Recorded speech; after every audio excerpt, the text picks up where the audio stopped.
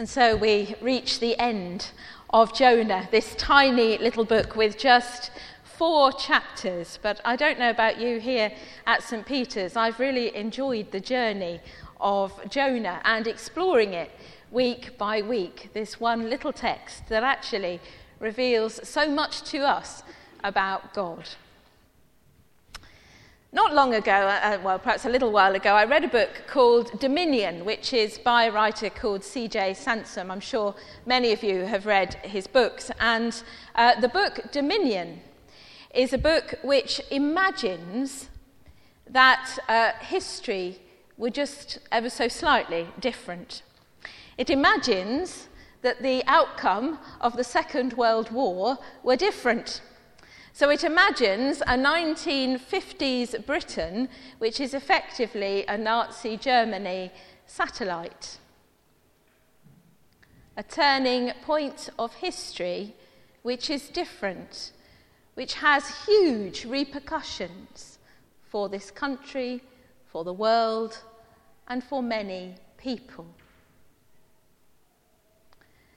Technically, those sorts of books are known as counterfactual history. There's a phrase for you. To imagine that history is changed on one aspect, one fact. So if you might imagine, say, that Martin Luther King had not been assassinated, how history would have looked in the aftermath. And you might reflect on your own life. If you can just imagine how your life might have turned out if you hadn't ended up in Canterbury, if you hadn't taken a certain job route, if you hadn't made other decisions earlier on, personal decisions about how life would be and what it might look like. Turning points, changes, the decisions that we make along the way can make a huge difference later on. If you like, we might sometimes think, well, what if things had gone that way instead of this way? In many ways, that's what the story of Jonah is. It is a what if story. It's imagining that the outcome for the city of Nineveh was different from what it actually was. I'm sure you might know this already, but I shall tell you anyway. The city of Nineveh was destroyed in the year 612 BC. It's been dated almost exactly to that point because they think that the city of Nineveh was destroyed almost overnight by the enemies of that particular empire. The book of Jonah was written certainly a century, perhaps more, after that. So the book of Jonah was written after the city of Nineveh was destroyed. And so it imagines a different future for Nineveh if the city had repented. So the story is a parable, a what if, an imagining.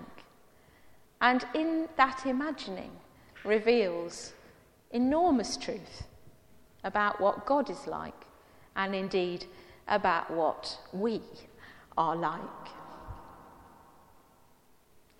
So, thinking then about this last chapter. Nineveh was a huge, vastly populated city. It was the capital of the Assyrian Empire. It was a place of enormous brutality, cruelty, particularly to any Judeans that happened to stumble there. It was a place which was known for its horrors. Many today have likened it to Nazi Berlin. But we might also imagine that it's part of one of those dystopian kind of dramas that we see on the TV. You might imagine, if you've been watching The Handmaid's Tale, the sheer brutality of that particular society gives you a glimpse of what it was like in Nineveh. So you can imagine that quite a lot of people were quite happy when Nineveh was destroyed, or in its destruction, in the process leading up to it, were quite pleased. that might happen. But this story imagines a different outcome for Nineveh. So we meet Jonah sitting to the east of the city in this final chapter. He's put himself up on a hill. He's preached to the city, and they have repented.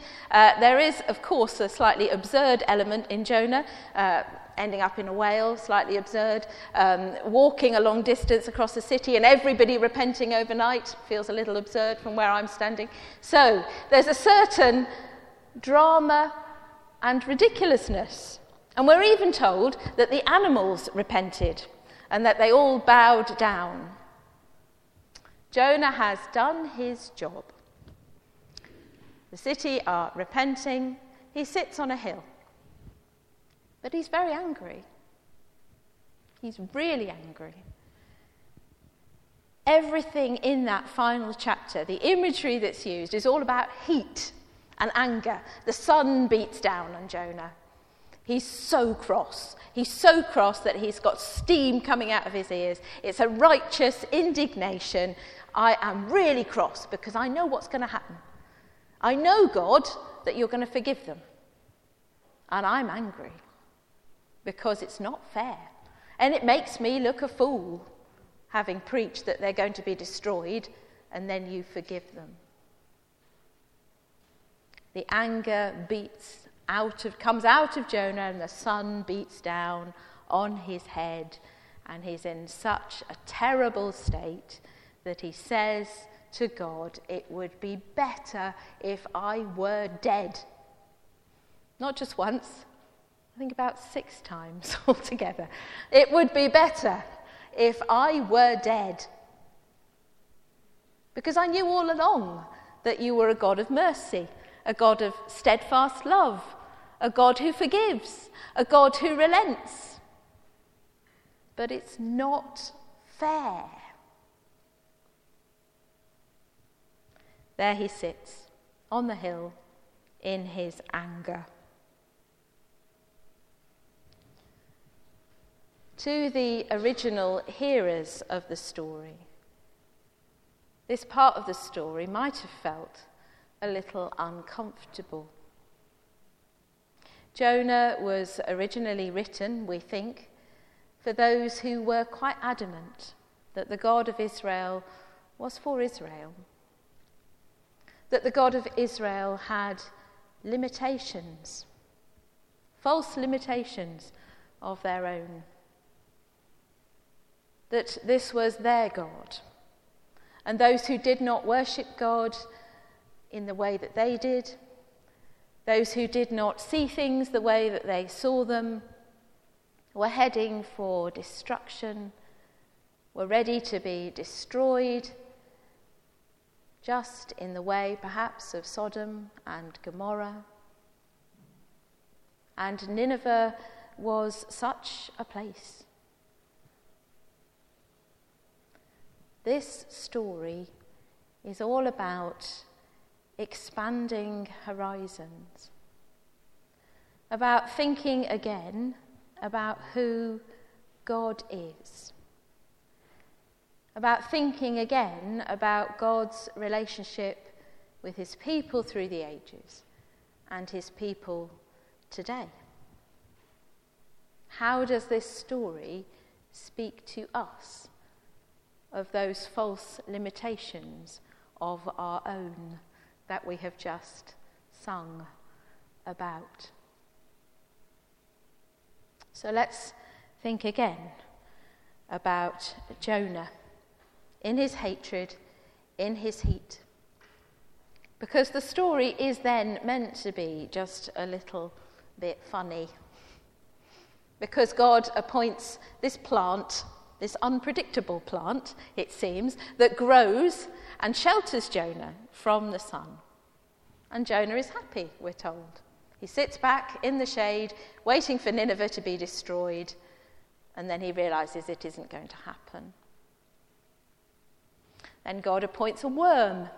It's all right if you smile at this point. And the worm appears from the ground and eats up the plant overnight. And Jonah is not happy. He is angry again. And God says to Jonah, God says to his people, did you have anything to do with that plant? Did you have anything to do with the growing of that plant or the nurturing of that plant? Why does it make you angry that it is gone? I'm so angry that I could die, says Jonah, all a bit out of proportion, you might say. But God says to Jonah, why are you angry about a plant? Am I not entitled to be more concerned about a city with all these people and all these animals that have effectively repented, turned to me? And that's where it's left. That's the chapter. Am I not entitled to be more caring about these people? It's quite a challenging little book because it addresses all of us with that question. It addresses all of us with the question of wondering who the Ninevites might be in our world. The worst of the worst. Those that we couldn't possibly entertain spending time with. Those who perhaps live in another country, in another place. Those whose hearts are hardened to violence, to conflict, to evil. Those might be like the Ninevites. And this is why the book, I think, is so challenging. Because it reminds us that God's ideas of fairness and of kindness and of mercy go way beyond ours. Way beyond ours. Just like the story of the prodigal son and the moment with the elder brother. You see, Jonah has gone to Nineveh reluctantly, despite having been saved by the great fish and spewed out onto the shore. He's gone to Nineveh with the idea that he will send them to their death, to their destruction. He is full of judgment, despite having received grace himself. He is full of judgment. There doesn't seem to be a great deal of compassion about Jonah. The story is challenging because it reminds us all that whatever judgments we make, and of course we do, whatever judgments we make, we are challenged also to compassion, to the possibility of changing our minds. And so we are left with the question. If we're concerned about petty things, small things that irritate us, the equivalent of the plant that grows and dies overnight, can we too not see that God cares so much more about things that are bigger and beyond our horizons and possibilities? We're reminded that in this little book, that all people are still God's children, that God is always merciful, slow to anger, and abounding in steadfast love. For all people, whoever they are, wherever they've come from, whatever they have done. As the father explains to the older brother in the parable of the prodigal son, we have to celebrate and rejoice, because this brother of yours was dead and has come to life, was lost and has been found. words that Jonah could have done with hearing too. So we're left with that question. Am I not right to care more for all these people than effectively you for this little plant that's died overnight? There's the question.